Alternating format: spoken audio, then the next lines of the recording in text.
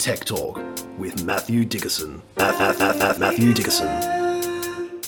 Tech Talk. Tech Talk. Sit back and relax. It's time to talk technology.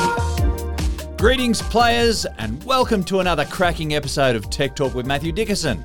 Pull up a stool at the table and have a peek at these cards. Now, in today's episode, there's only one of them today, we're going to take a bit of a retrospective on two enormous influences on our modern lives. Matt is going to look into how the NBN has changed Australia for the better. And further along in the bulletin, he'll have a look at how Facebook has evolved the way we socialise in the third decade of the 21st century. And Matt is going to reveal how the rechargeable battery is about to get a very timely facelift. That's all ahead of us, and a little more than a hollow shell of a plan if we don't unlock the cage and let this guy out for a bit. Welcome to the microphone, Matthew Dickerson. How are you, Matt? Yes, out of the cage. Thank goodness. Yes. Fantastic. He's free. Woo!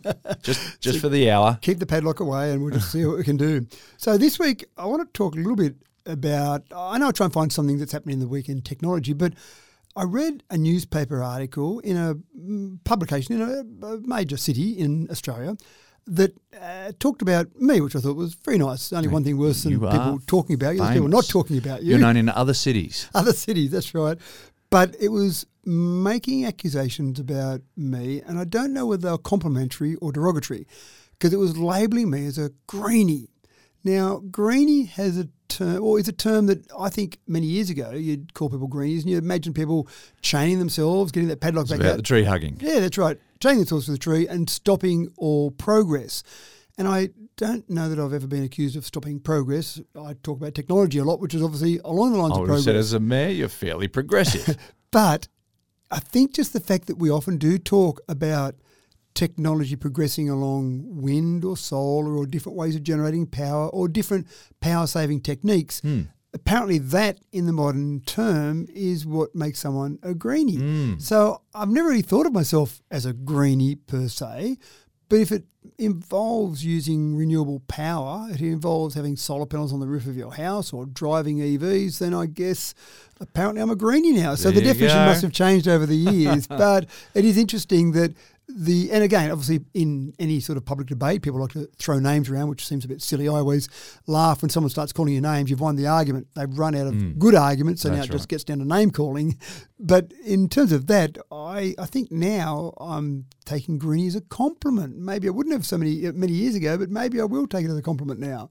But there's a lot more substance to it now than what there used to be. Yeah, and so there was lovely intentions in the past. Well, now we talk about progression and doing things in a better way. We've got ways of doing things better. You might even say that the greenies, in inverted commas from decades ago, could see some sort of vision in the future where we needed to be a bit kinder to the planet, and the rest of us, including me, are just waking up to the fact that we should be making some changes now. So it's interesting, but it doesn't help the ongoing debate about renewables, about EVs, about the planet when it just gets down to straight name calling. Yeah. So keep the debate about what it should be. Yeah, that'd be nice in all debates, wouldn't it? All right, enough of this lollygagging. It's time for our first story. In an age where digital security battles to stay a step ahead of the fraudsters, document verification for financial institutions is a cumbersome burden that painfully draws out an application process. AI has come to the rescue and is set to bring the drudgery of delay for your next mortgage application down to mere seconds. Matt, it's not widespread through all the big banks yet, but a couple of key institutions overseas are dipping their toes in at least. You've got some local ones, some overseas ones, and the thing I like about this in particular is it's a Sydney-based technology firm that's providing the back-end intelligence for all this to happen. You've got banks like ANZ, Macquarie Bank, even Perpetual Corporate Trust who are using this same sort of technology. And it's not at the point where the AI is assessing the entire loan application. There's some of that happens, but the first step is going through and just verifying that everything's been filled in correctly, all the documents are there, everything that needs to be completed has been completed. And they're talking about taking that down from an average of 12 minutes to maybe in the vicinity of 48 seconds. And I'm even confused by that. 48 seconds, that seems like a long time. Seems like a very round number as well. It does seem like a very round number, but it seems like a long time for AI to go and assess that. I almost thought that as you were filling in the application, it would almost be assessing it as you go. Maybe they're doing some extra checks in it for 48 seconds and maybe it'll get down to 4.8 seconds before too much longer. But essentially, this is where we're headed. And if we go back to the bad old days, I'm sure the first loan application you put in for a housing loan, and the same with me, it was a paper form that you would fill in all the details and you'd talk to a person. You'd talk to the bank manager if you were really lucky or someone in the bank, and you'd hand it in and they'd go away, and a week later, maybe weeks later, they'd give you a phone call and you have to go back in, get dressed in the suit again and go back in to meet with the bank manager, and he'd tell you you were successful or how much you could borrow, whatever it might have been. Obviously, that's gone online now. That's nicer. But I do remember back in those old days still where I had a bit of a discussion with a bank manager at one stage where they didn't want to approve a loan to the level that I wanted it approved.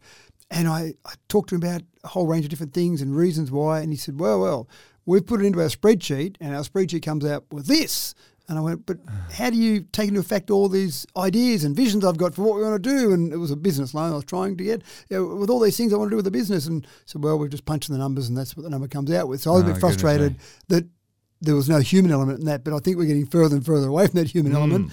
And it's getting to that point where all this back-end processing, checking all the documentation, but then actually looking at it at some point in time and saying, okay, now we approve this loan with all the information we've been given, or we don't approve the loan.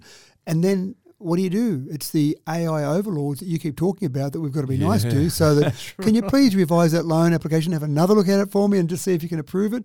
So this is where we're going with a whole range of things though. The first thing is that the CEO of Lakeba, Lakeba is the company doing the back end, said that in the first instance, just getting the documentation and getting that right, at the moment they're sitting on 97% accuracy in verifying those documents, which seems a bit low for me. I would have thought a 3% miss rate was a bit higher than you would like. Yeah. Now, presumably when you've got your documents you're uploading and proving all the information you're saying, your payslip, whatever it might be, there might be some pretty rough images they might be trying to upload, so maybe that's where some of those errors are occurring.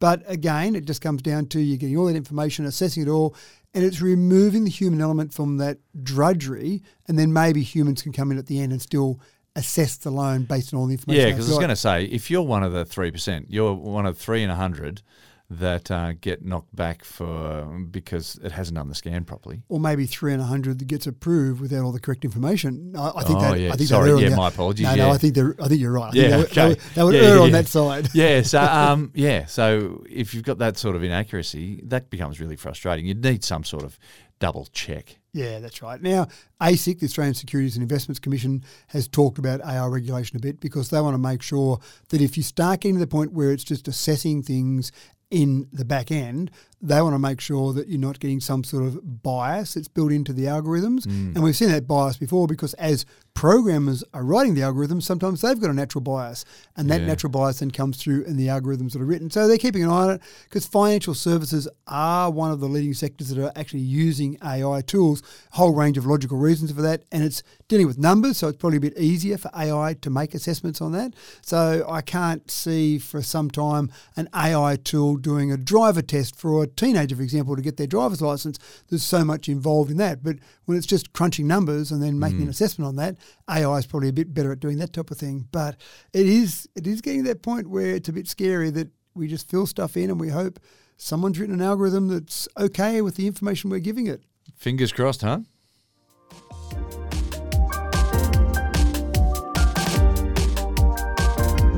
It's not been completely smooth sailing, but the NBN has been a real shot in the arm for business here in Australia since its rollout began way back in 2011. 2011 it was.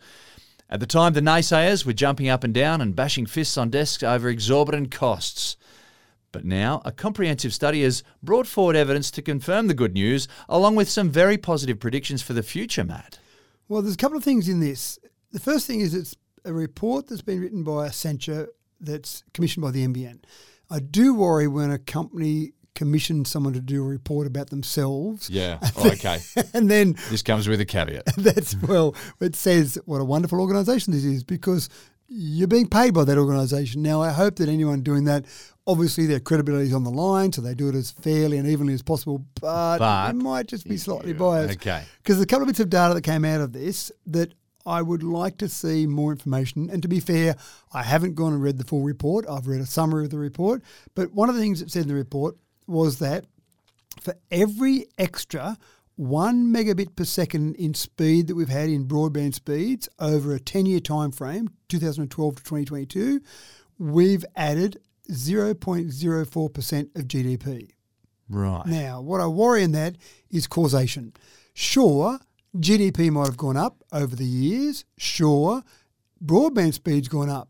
But is there a direct link between that broadband speed correlation versus causation, folks? Exactly right. So I don't have enough information to say that. And again, my apologies if the report shows in absolute obvious detail that this is the link between those two. If nothing else, this is an exercise in being a discerning reader.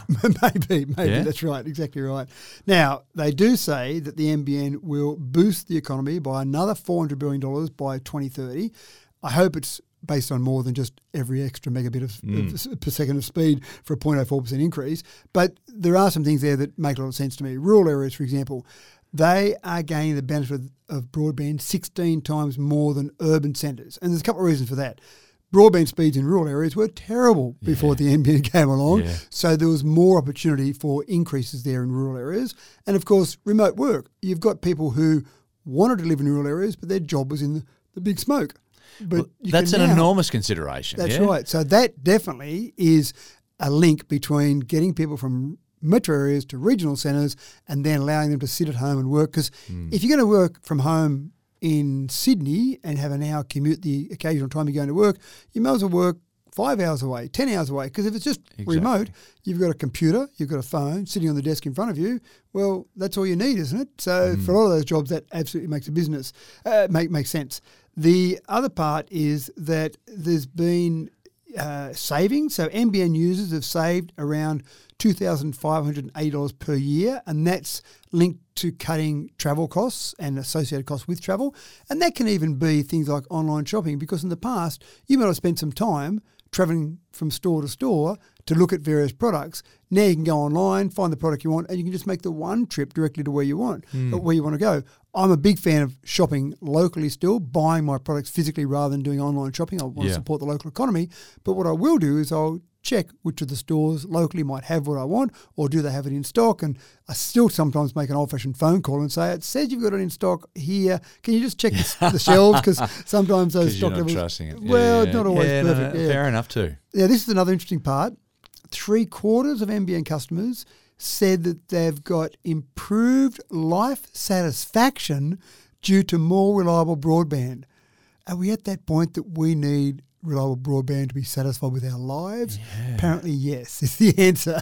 That's interesting. It is interesting. Because that really means that you've got to really think about all the facets of your life that was before we had the NBN. That's pre-2011. Yep. And think about what we do with the NBN. I suppose that's more the part of it. It's like a road. Yeah. The road means nothing unless you've got a car, unless you've got somewhere to go, unless you've got a use for that road. The NBN means nothing unless you've got something you can do. So maybe streaming services, maybe people say it's much better now rather than turn on the TV and let some executive in an ivory tower choose what I watch at 7 p.m. at night. I choose what I want. That might be more satisfying in their life environment. So there might be things like that. The other bit of criticism on the flip side is there's been some recent price changes, and there's been some people dropping the service. About 15,000 people recently have dropped the service, and some of those people have dropped the service for pricing reasons. Some of them have dropped those services because mobile broadband is so good now and so cost effective and so fast. The internet you've got on your phone, for some people they've got plans now. They might have paid an extra $10 per month and gotten some ridiculous amount of data, and they just use their phone for a thing. Why do I need the NBN? Why do I need to pay that monthly fee for the NBN that I can only use when I'm home, whereas I can have it on my phone, or even having a dongle of some description but they travel around with. So some people are finding other options are more effective for them, more cost effective as well. And there's no doubt about it that Starlink has been a bit of competition in there as well. Yeah, Starlink has typically been a replacement for satellite NBN, and I go way back, I think it was about 2008. I first sat in the office of the communications minister at the time, said, Stephen, you need to be focused on the fibre side of it, and the fixed wireless, great, but the satellite, give up. Don't even call that NBN because the satellite has such latency. All the things we're promised by the NBN aren't going to be delivered. And finally, now it's taken a long time after that conversation, but finally now Starlink is delivering some of those advantages to people where they used to get remote or the satellite before. So some people are dropping off for a range of those different reasons, but I still think it's fantastic we've got it, and we just need to keep increasing those speeds and keeping a lid on the prices. For sure.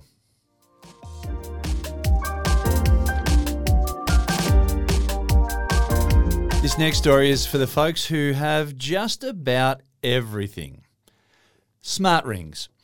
Now, if a smartwatch is too bulky for you or it doesn't match your outfit, you can now accessorise properly and keep track of your health metrics 24/7 with finger jewellery. And Samsung will not let you down with their new Galaxy Ring. Matt, the Green Lantern, wishes he had one of these, I'm sure. It reminds me of an episode of the show, speaking of streaming, of the show called Billions, which I found quite an interesting show. And at one stage in the show, and it's heavily focused on a team of people working in the stock market and some of the interesting things they go through to win the deal. But the boss came out and gave them all a ring. And of course, it was a smart ring. And then they sat back and tracked all the stockbrokers and what they were doing. They went, oh, wow, isn't this nice? We've got a ring from our boss. But of course, he was using that to track exactly what was happening with every moment of their life. And then they could contact them. And in the end, one of the guys had a heart attack, but he was saved because he had a ring. And that's when it was revealed that they were actually tracking everything that was happening with their rings. But Samsung is definitely going into this area now. They've made the announcement about the Galaxy Ring. We don't have the price, the release date, or the specific functionalities, but we do know from other companies like Oura and Evie, O-U-R-A and E-V-I-E, the two different brands that have got smart rings now. And pretty much most of the things you can do with a smartwatch, you can do with a smart ring. You can't tell the time, okay. but in terms of the health facets, and we do often talk about this, health wearables, that is the future. Material science and health wearables, that's where you want to go if you want to be in the IT world in the future. I just can't believe on that knuckle of your finger there that you can get all those health metrics accurately. And the thing that gets me is the battery. So I can understand the sensors being incredibly small, and then you think, well, that's fine. You've got small sensors, and it's only a low power transmission it puts out to connect to your smartphone. So you're not having to transmit the data very far. But you need a battery. So it doesn't need a AA battery, does it? Or no, you'd have to run some leads up your arm and have some AA's there. Yeah, right. Now, the battery life of them isn't fantastic. It's worse than a smartwatch. And again, well, that makes sense because it's pretty small. Now, when I say pretty small, they are thicker than a normal clearly ring. You can't plug it in. It'd have to be wireless charging. Correct. There's a thing that you just sit it on, a bit like a smartwatch. There's no chargers. You plug into a smartwatch. So it's the same type of thing. But you're getting things like heart rate. You're getting things like activity. So you're actually able to sense a fair bit about your body. Now, where Samsung is going with this, they've got this whole concept around my vitality score. And based on that, you've got four main areas: activity, nutrition, sleep, and stress management. So they're using your watch, your phone, and when the ring comes out, your ring, to try and help all this and give you this score, this My Vitality score, a booster card. You can check on your vitality through the day, see how you're going. In the old days, we used to listen to our body a little bit and go, oh, I'm not feeling that great, or I'm feeling really good, or I'll go for that 10K jog that I haven't been going for because I'm feeling great today. But now, just to see how you're feeling, you put out your phone and go, oh, I'm actually feeling pretty good today. Didn't realise that. Yeah, just double check. I'm not feeling sick. No, that's right. So how long before when you ring into work and say, I can't come in today, boss. I'm losing my voice. Just send in your vitality score, please, and we'll just check on your metrics and see how you're going there. But I think the thing that's good about this is that we've got more competition. And there have been some smaller players in the market with the two that I mentioned previously. But when you get the big boys coming in, when you get a company like Samsung coming into the market, that will certainly progress innovation. And if they see something else they like in another product, they'll typically buy the patent for that, or if you're Apple, you might steal it in terms of their watch, the problems they had there. But typically, they would buy some of that technology to add to their ring. So you'll just see a lot of advancement because maybe they got to the point where they said, our watches, well, we've gone as far as we can with our watches for the time being. The next developments are very small. What else can we go and attack? And so let's go and focus on the rings. Yeah, well, I think sometimes about how these things are recording movement and whatnot. I do remember I've hit my step goal once sitting in an audience clapping, and I've also... It was vigorous clapping, though. It was a really good show. Hit my step goal once while I was driving a long distance in a car, and just moving around. Now, that's just from a watch. Yeah. But I'm thinking about all the times my fingers open and close for one reason or another. And we did talk about it previously. It's not perfect, but it's more a comparison. So you might use a smart ring to compare what you're doing, and your vitality score might be directly linked to you. So I might say, oh, my score's 78, and you go, well, my score's 79, but it may not be directly comparable because of the different makeup of our bodies, but it might be my vitality score is relevant to me day-to-day type of thing. Mm-hmm. So, yeah, again, I don't want to see us replace doctors with these various devices we're wearing, but it might just keep us more focused, more conscious of our health, and just be aware of our health a bit more, that you then might go and visit a doctor, especially males, special middle-aged males out there who don't visit doctors. What are you saying to me here? I'm putting you in the young category. So in a few years' time, thank you. I always joke about in the Monty Python and Holy Grail where you've got the Black Knight fight and, you know, he gets his arm cut off, it's just a flesh wound. Yeah. I think of middle-aged males as that you'd lose an arm and you go, oh, I don't need to see a doctor, it's just a flesh wound. Yeah. And I think that's sometimes the attitude middle-aged males have. So maybe if we look at this, we might say, maybe I should go and see a doctor. Well, I also feel like anything that helps me hit my step goal on a day is also a really good thing too. So get my streak up. Well, and that's the thing as well, that even if sometimes it's not perfect when you're sitting in an audience or in a car, if you do say, oh, I better hit my step goal, I'll just go for a walk. Yeah. Or I'll walk up the stairs rather than take the travelator, or that type of thing. You might just be consciously a bit more have a bit more movement. So that's not a bad thing.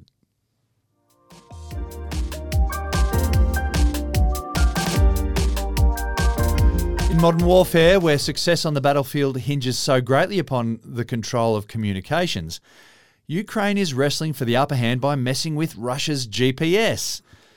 Matt, I'm yet to invade any country on any meaningful scale, but I'm prepared to wager that if you don't have access to a reliable global positioning system, then your tanks and drones and rockets are likely to become very expensive ornaments. Am I right? Yeah, that's right. Now, when I saw this story and what they're doing, I thought of Die Hard 2. So I don't know if you remember Die Hard 2, but that's it's a the classic. one. It wasn't the Christmas movie.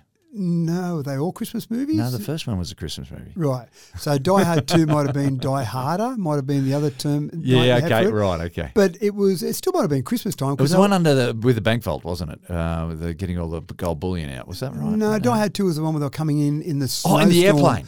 The airplane. Was that still around Christmas? Because he was waiting for his wife to come home. Could have been, yes. Actually, another Christmas movie. But in the beginning of that, and I remember watching this is way back in 1990, and I thought, yeah, what a joke this is, because Colonel Stewart, the bad guy, of course, he said, activate the ILS landing system. I hate the fact that he said ILS landing system, because the LS stands for landing system, but I'll get past automatic telemachine. That's right, exactly.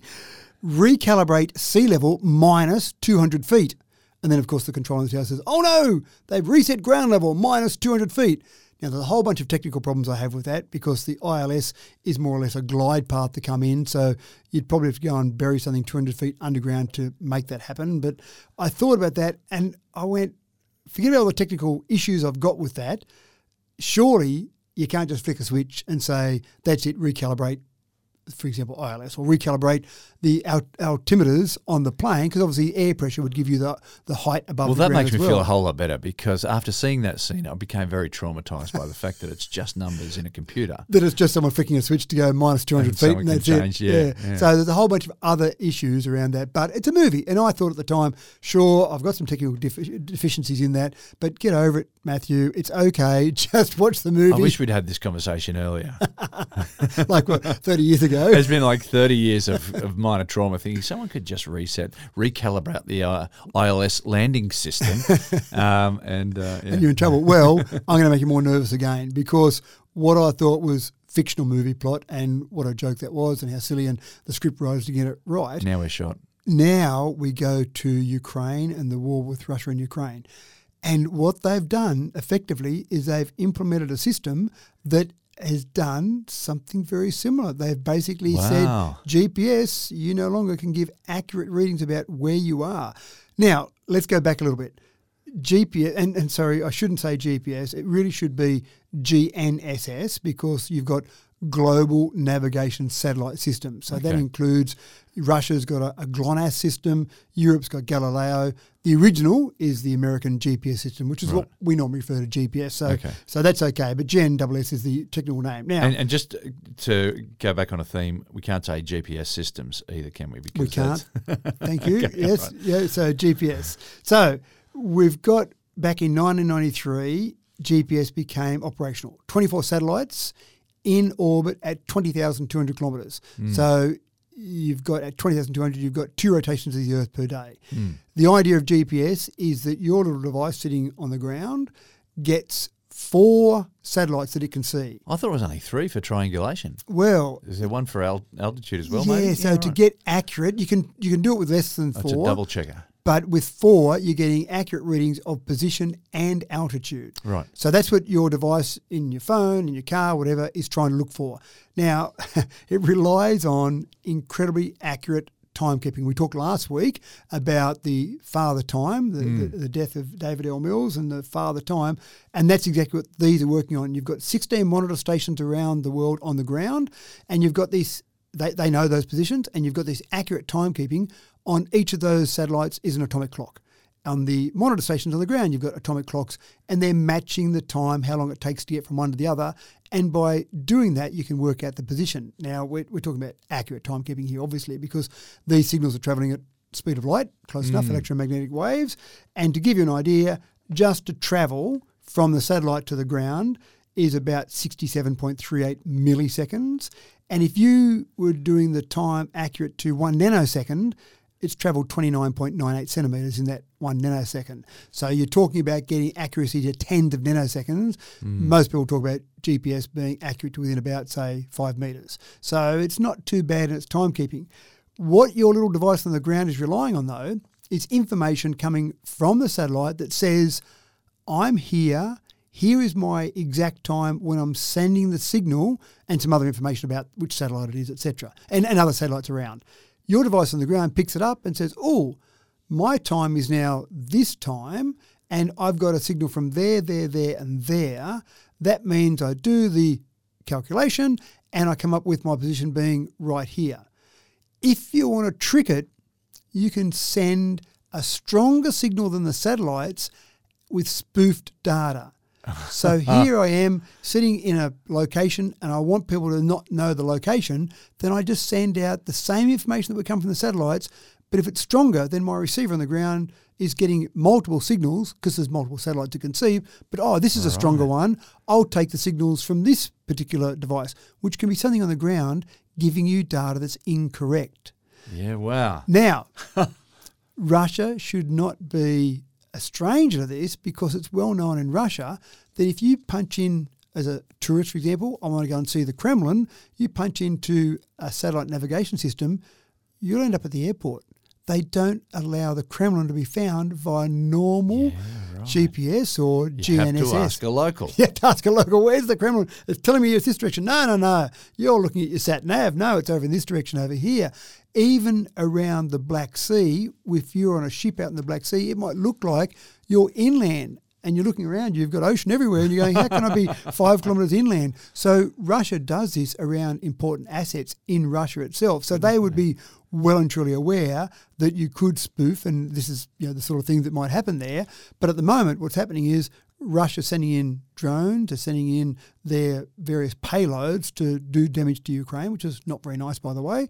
And the Ukraine is spoofing signals so that it might go somewhere else. Now, the problem you've got is you avoid this target being hit, but then you might land on Mrs. Brown's place. So you've then got to be pretty clever about saying, let's make sure that the target that's going to be hit is a target that's an open field or somewhere that's not going to be important. Or the Kremlin.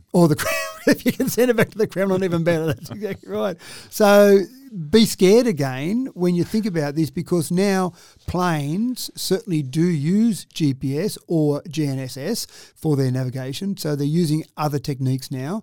And you've got organisations like the Civil Aviation Authority who are starting to look at this and saying, could just some amateur sitting at home start to create the same signals that come out of a GPS and start spoofing signals? And you think, well, this might all be... We have to pull this story up. Because I'm starting You're getting too scared. Well, you might think it's all super secret because it was obviously the US Department of Defense that first designed the whole GPS concept. But amateurs, or not amateurs, organisations that are out there have to know how to interpret these signals because they're building, for example, TomTom. TomTom was one of the first satellite navigation devices. So they had to be able to say to the US Department of Defense, can you tell me what these signals mean so we can have our system work with that? So then lots of people out there know what these signals look like so they could spoof those same signals. So all pretty scary. The other thing I want to mention, which I think is absolutely fascinating, when Einstein went through and designed some of his general theory or special and general relativity theories, he said that an atomic clock in orbit would run 38 microseconds faster per day to basically it's travelling not anywhere near the speed of light, but it's getting closer. And you might remember when they first... Faster or slower? Hang on, if it's moving... It's moving faster, and this is relative to someone on Earth. Yeah, so they'd be in the rest frame, so wouldn't it be slower? Anyway, look, sorry, I'm quibbling now. And I'm happy to take a correction there. I was thinking it would be faster, but you might be right. Remember when they got a 747? Someone in a moving craft, someone in a moving frame of reference will experience time slower than someone in a resting frame of reference. So that would mean that me on Earth would see it faster. Does that sound right? No, you would see it operating slower. Right. Yeah. Because remember one of the things they did was when they got a 747. Yeah, this is in 1976. It's the famous Haffel-Keating experiment. That's right. So they actually put an atomic clock, put it up there for a while and brought it back down and went, oh, look at that. It did actually change. So in the satellite systems they've got, all of these different satellite navigation systems, because time is so important, they not only have to do all the maths, have atomic clocks on the devices, they also have to take into account Einstein's concept, which was proven to be correct, obviously, and make time adjustments for that as well. So, and luckily it's not me doing it because I'd have it the other way around. So they'd be completely out if it was me doing it. So it's actually an interesting concept about modern warfare, that you're starting to use electronics in modern warfare rather than just using good old-fashioned bombs and obviously artillery, but this is, I suppose, where we're going, cyber attacks, a whole range of different things I think will be the modern warfare, but it's a bit scary if they can just change where you think you are compared to where you are. Well, I'd forgotten about that scene in Die Hard 2, and now I've remembered it, and you've pointed out that it is a real problem for us. Thanks very much. Well, I'm going to make an apology, a public apology to Stephen E. D'Souza and Doug Richardson, script writers for Die Hard 2, and at the time I went, that's a silly plot, but now I'm actually seeing them as visionaries. They were telling the future of what was going to happen in modern warfare. There you go.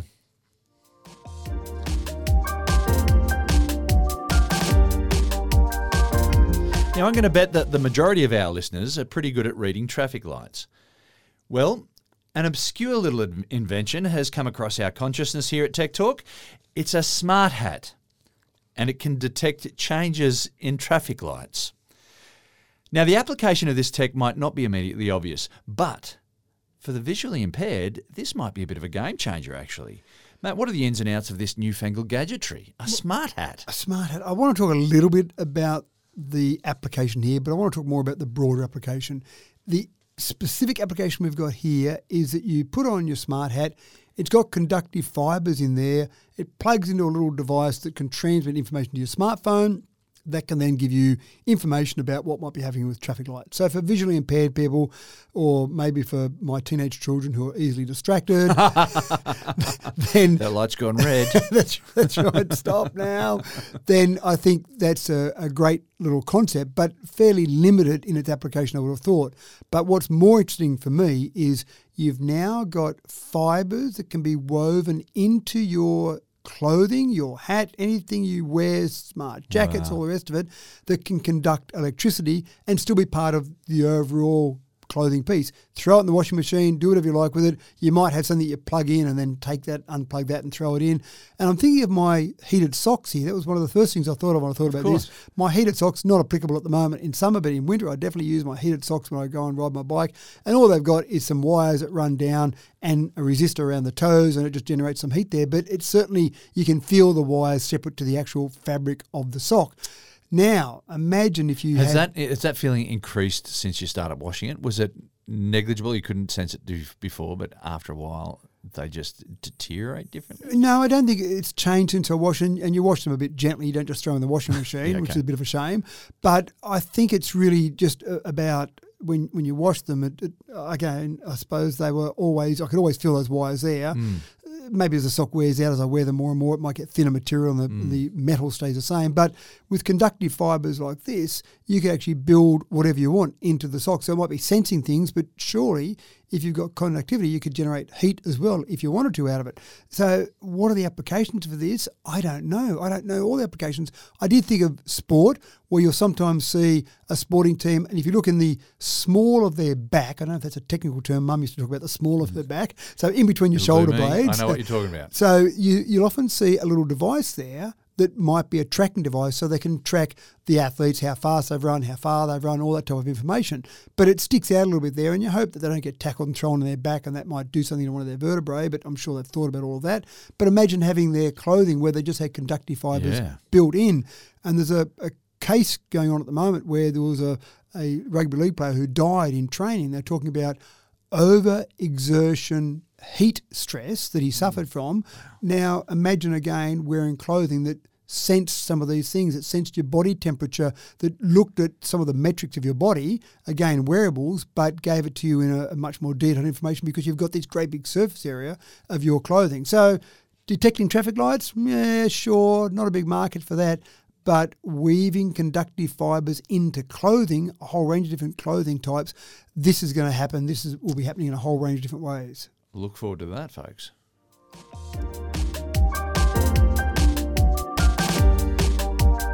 We've now entered the era where you literally cannot trust your own eyes and ears. AI and the concept of the deepfake are here and lurking around every corner, ready to separate you from anything that you regard as being valuable. Now, one such deepfake cost a very unlucky finance worker in Hong Kong $38.8 million of his company's bank balance. Matt, that constitutes one hell of a please explain. Has he still got a job? That's the question I've got. I wonder, and I hope he has, because this is so easy to fool people now. If I was on a video conference call with my CEO and my chief financial officer, and they instructed me to go and make a transfer of whatever the sum might be, $38.8 million in this particular example, then surely I would go and do that. My CEO and my CFO have just told me to go and do this. I'm going to go and do that. Who am I as a employee below these two to say, no, I'm not going to do that. I don't think you guys are legit. I mean, you mightn't have a job then. So he did what he was instructed to do, transferred the money to the various bank accounts for this deal that was going through that he was well and truly aware of, and everything made sense. And, of course, then found out that it wasn't his CEO, it wasn't his CFO on the video call with him. It was a deep fake of both. And, again, on a video call, how good is a deep fake when you can fall for that in a conversation you're having in a video call? If it was a pre-recorded video, you'd think, sure, they just had something that they could work and manipulate. But when it's having a conversation, it's an interaction, and still it was good enough to fool someone. So you've got to have someone behind the scenes essentially typing answers or saying answers to the questions that are being asked on this video call while the technology is actually making it look like the voice and the vision of someone else. What is real, Matt? Is that really you sitting across from me right now? I can't even tell. I think of R2-D2 and the little holograph that came out of Princess Leia. I think about that movie, A Total Recall, where, was it a dream? Was, all that sort of stuff, Yeah, so some of those things that people are dreaming up, scriptwriters, they are telling the future, aren't they? So it's a pretty scary sort of thing. But again, what do you trust? If you have that video call next time, what do you do then? Do you hang up the video call and then make a phone call to one of them? Is someone intercepting the phone calls? I mean, when do you trust the information you're given? It's pretty scary. In the flesh, we're getting away from that. We're getting remote work. We're looking at the convenience of working remotely and not travelling all the time. But maybe that's not working out for some of these scams or working in favour of some of these scammers. We've got to start working in very personal sort of information and conversations that only people would know. Yeah, that's right. Only that person that you're speaking to, you've got a secret code word. But of course, they learn the secret code word and then it's all over. The bigger issue is, well, that's a big issue for that company, $38.8 million worth of issues.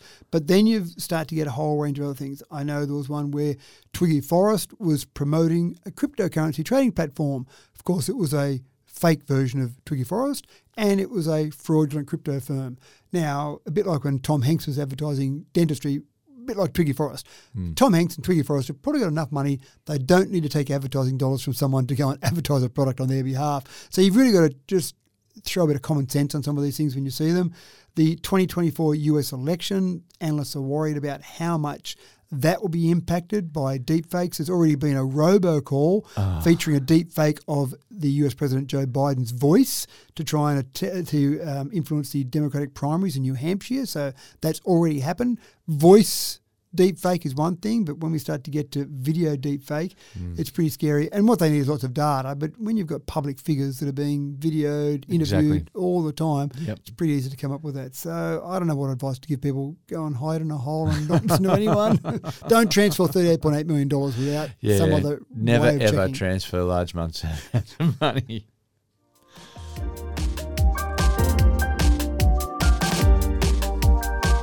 It's a special year for Mark Zuckerberg.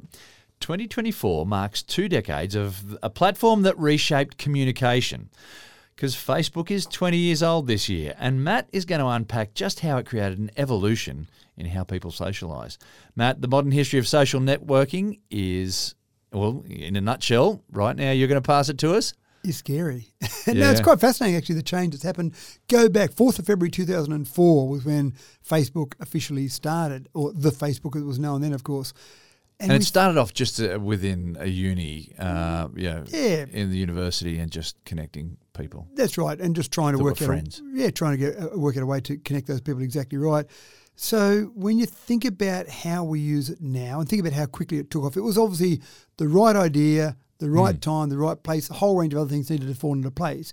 But when they started that, there was something like MySpace was out at the time, but MySpace didn't have the tagging, didn't have quite the features that Facebook had. So it was just getting everything right at the right time. A year after it launched, so again, you're spot on, something that you're there using at uni just as a little tool. Hey, this might be interesting. A year after it launched, it had 1 million users. Now, I'm pretty sure that wasn't just people at the uni campus. I'm pretty sure that went a bit wider than just those people there. That's an explosion there. That's right. And in terms of getting ahead of MySpace, within 4 years, it was well and truly ahead of MySpace. It made MySpace seem like it was totally irrelevant. And then within 8 years, 1 billion monthly users. So that's not bad growth, is it? And this is the thing, you talk about firms that have got physical presence, physical items. Imagine getting 1 billion customers 8 years after you launched a firm, whatever it might be. And they weren't even all friends. They weren't all friends. They probably called themselves friends, but they weren't all quite friends. That's right. So you start to look at it now. Where are we now in relation to exactly what's happening? So you talk about Facebook now, 2.11 billion daily users. So that's quite incredible. But then, of course, Meta, the parent company now of Facebook, has got its fingers in a whole range of different areas.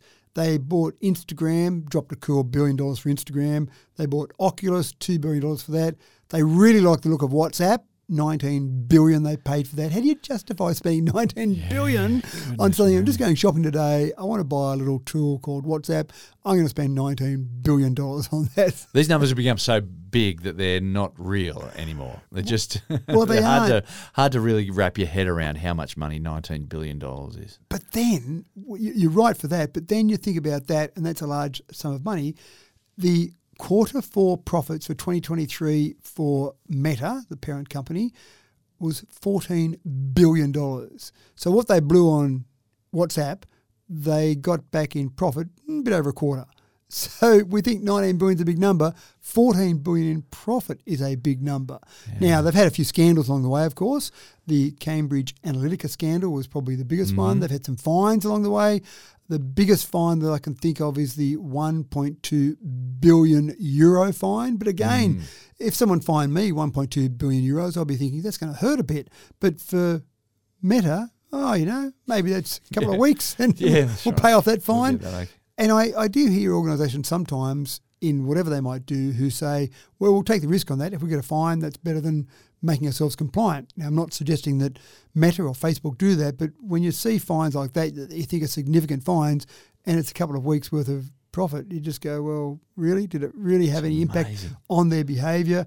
It's going to be used a lot more for a whole range of things, but obviously things like political influence. $40 million Donald Trump spent on the 2020 US election. Now, he didn't win that election. Maybe he needed to spend $60 million, who knows? But he went incredibly close for someone that I think was not very well received as a president to still come so close. You might say, well, $40 million probably bought you a much closer election than ever you would have got in the past. Where are they going now? Well, I remember 10 years ago people were saying that Facebook is gone. It had its time in the sunshine. It got to 1 billion users, but it's an old person's social media now. Those young people have moved on to something else. But they've been pretty good in stealing features from rivals. So they've got Snapchat's got its stories, so they've tried to do something similar to that. TikTok's got its short videos. So they've tried to imitate some of these things that other social media platforms have used, and Facebook's still there. It's still being used. In fact, when you put together Instagram, WhatsApp, and Facebook, there's over 3 billion daily users of Meta technology.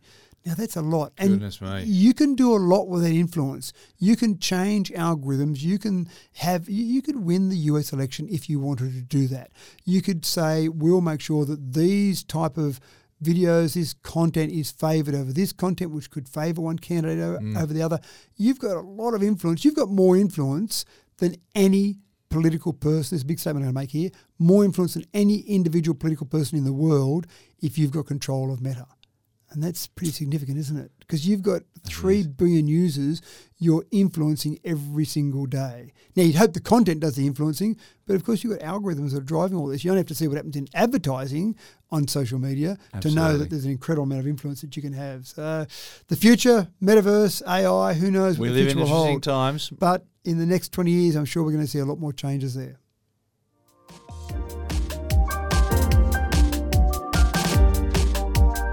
Well, here's some good news for EV fans. The fast charge is set for an upgrade with a new breed of battery in development to decrease charge times even further. Matt, developments in energy tech is a very interesting space to watch these days. Now, I'm going to declare there is no such thing as range anxiety. Now, there is such a thing, but whether or not that needs to be such a thing. No, I'm going to declare that there's no such thing. Right. I'm going to declare that range anxiety is actually mislabeled. It's really charge anxiety. Okay. Because when you think about range anxiety, what people are talking about is, I'm not sure if I can drive that 1,000 kilometres. Well, you get in your petrol car, you can't drive 1,000 kilometres. But what you can do in your petrol car is you can drive for 500 and then you can stop and fill up with petrol in a couple of minutes and then continue on. Whereas in an EV, you can drive that 500 kilometres but then stop, but it takes you more than a few minutes to charge up. So it's not really range anxiety, it's really charge anxiety. Okay, I'll give you that. All righty. All righty, yes, we've had a victory. And part of that charge anxiety is how many charges there are. But even that one's an interesting one because there are more charges, multiply more charges than there are petrol stations because every power point's a charger. Yeah. But again, how long does it take to charge up? That's the problem. What some researchers or engineers at Cornell University have developed is a new lithium battery that you could charge up, a car that you could charge in under 5 minutes. So now we're starting to get away from charge anxiety. Going from, 20% to 100%? Yeah. They haven't actually given full details. They've just said charge up in under 5 minutes. So whether it's 0 to 100 or whether it's 20 to 80, but basically what you'd normally do at a charger and wait for longer than 5 minutes, you could do in 5 minutes. Yeah, because one of the problems with charging is when it gets to that 80% mark, it gets a little bit harder to pack those lithium ions, so it slows down a bit there. So it'll be interesting to see with new battery technology whether or not that's still a problem. Anyway, sorry. But even if you got to 80% quickly, that would still be okay because most of the time you can continue on your journey. They're using indium for its anode, and so that allows it to be much faster to charge. The minor problem is that it's heavier, but if it's faster to charge, you could probably get away with a smaller capacity battery because you're happier to charge up on a more regular basis.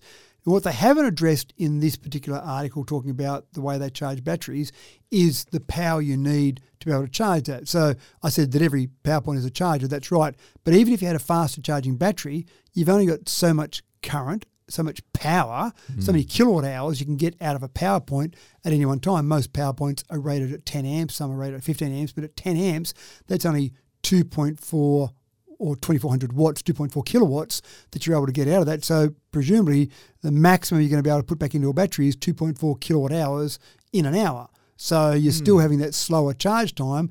I don't see that they're changing the physics of that. What this is really focused on is having a way, if you've got the capacity in the charger, to put all that charge into the battery much faster. So instead of then having superchargers that are 250 kilowatt or 350 kilowatt, why not have a supercharger that's 1,000 kilowatts or 2,000 kilowatts? Because the battery can handle it at the moment.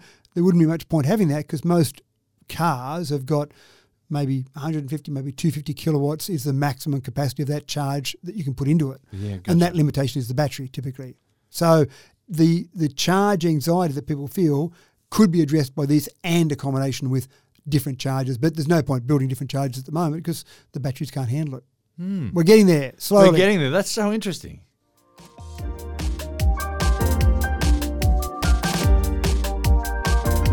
E-readers like Kindle were something of a phenomenon when they came out a decade and a half ago, but many avid readers will confess that they're just not willing to surrender the feel and the smell of the paper. All those sensations that go along with immersing yourself in a good book. Well, reading at night is a problem, though, disturbing partners who are trying to sleep. For the diehards, though, there is a new neck lamp to direct the light onto the page only and just maybe perhaps save a marriage or two, Matt. I must admit that I would recommend using these in the bedroom, in a private setting. I probably think of these a bit like sweatpants. Good around the house, but not to be seen in public. Because when I looked at the pictures of these, I thought if ever you want to put a label on yourself that says, I'm a nerdy geek, wearing a neck lamp is the way to do that. But I do like the idea. So long flights, probably not. Well, I reckon you can get away with a lot on a plane because people are looking at their worst on a plane. So I reckon you could just wait a little while, look around. Some people are starting to just have a bit of a snooze and pull out your neck lamp and sit it on and read. And, of course, I always feel guilty if ever I'm doing a bit of work and there's some paper, unfortunately, with my computer that I'm working on and I turn the light on above me, I feel like it's a bit glary and it's probably going and throwing a lot of light around areas you don't want it. So it's not that targeted. So a neck lamp would be perfect on a flight so you're not annoying other people. Got to be tradies who work in dark confined spaces too. They might have a use for it as well. Well, I was only up on my ceiling last night doing some work, just running some extra cabling because I like to do that sort of thing at night. Why not? And I wear a hat with lights built into the peak of the hat. Yeah. I like to keep the spiders out of my hair but also see where I'm going. But you're right, for something like that would be absolutely perfect to have the neck lamp on. The idea here is a bit practical. We like to look at visionary things on Tech Talk, but I just saw this. I'm like, this is a great idea because there are some people who do love the good old-fashioned paper. Some people still buy the newspaper because they love the good old-fashioned paper. But it is hard at night. It is hard in some settings. And, of course, if you're a bit like me, getting a few years under your belt and you get presbyopia, where things are a bit harder to read in darkness. You go outside, you can read that article easily. You go indoors, it's a bit hard to read that. Then having that light directly on there is a great idea.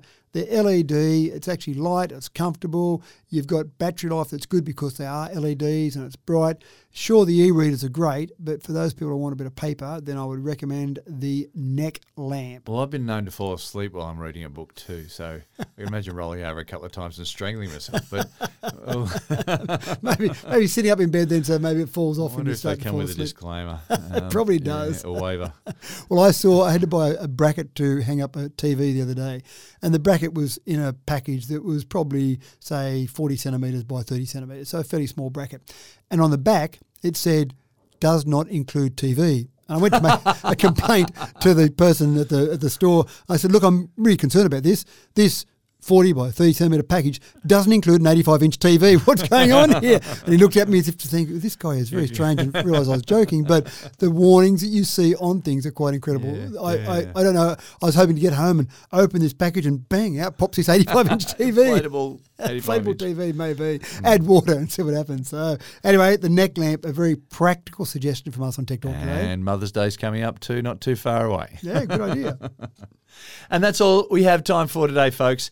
You've procrastinated for long enough, and it's time for you to get busy ticking off those jobs that you've been avoiding.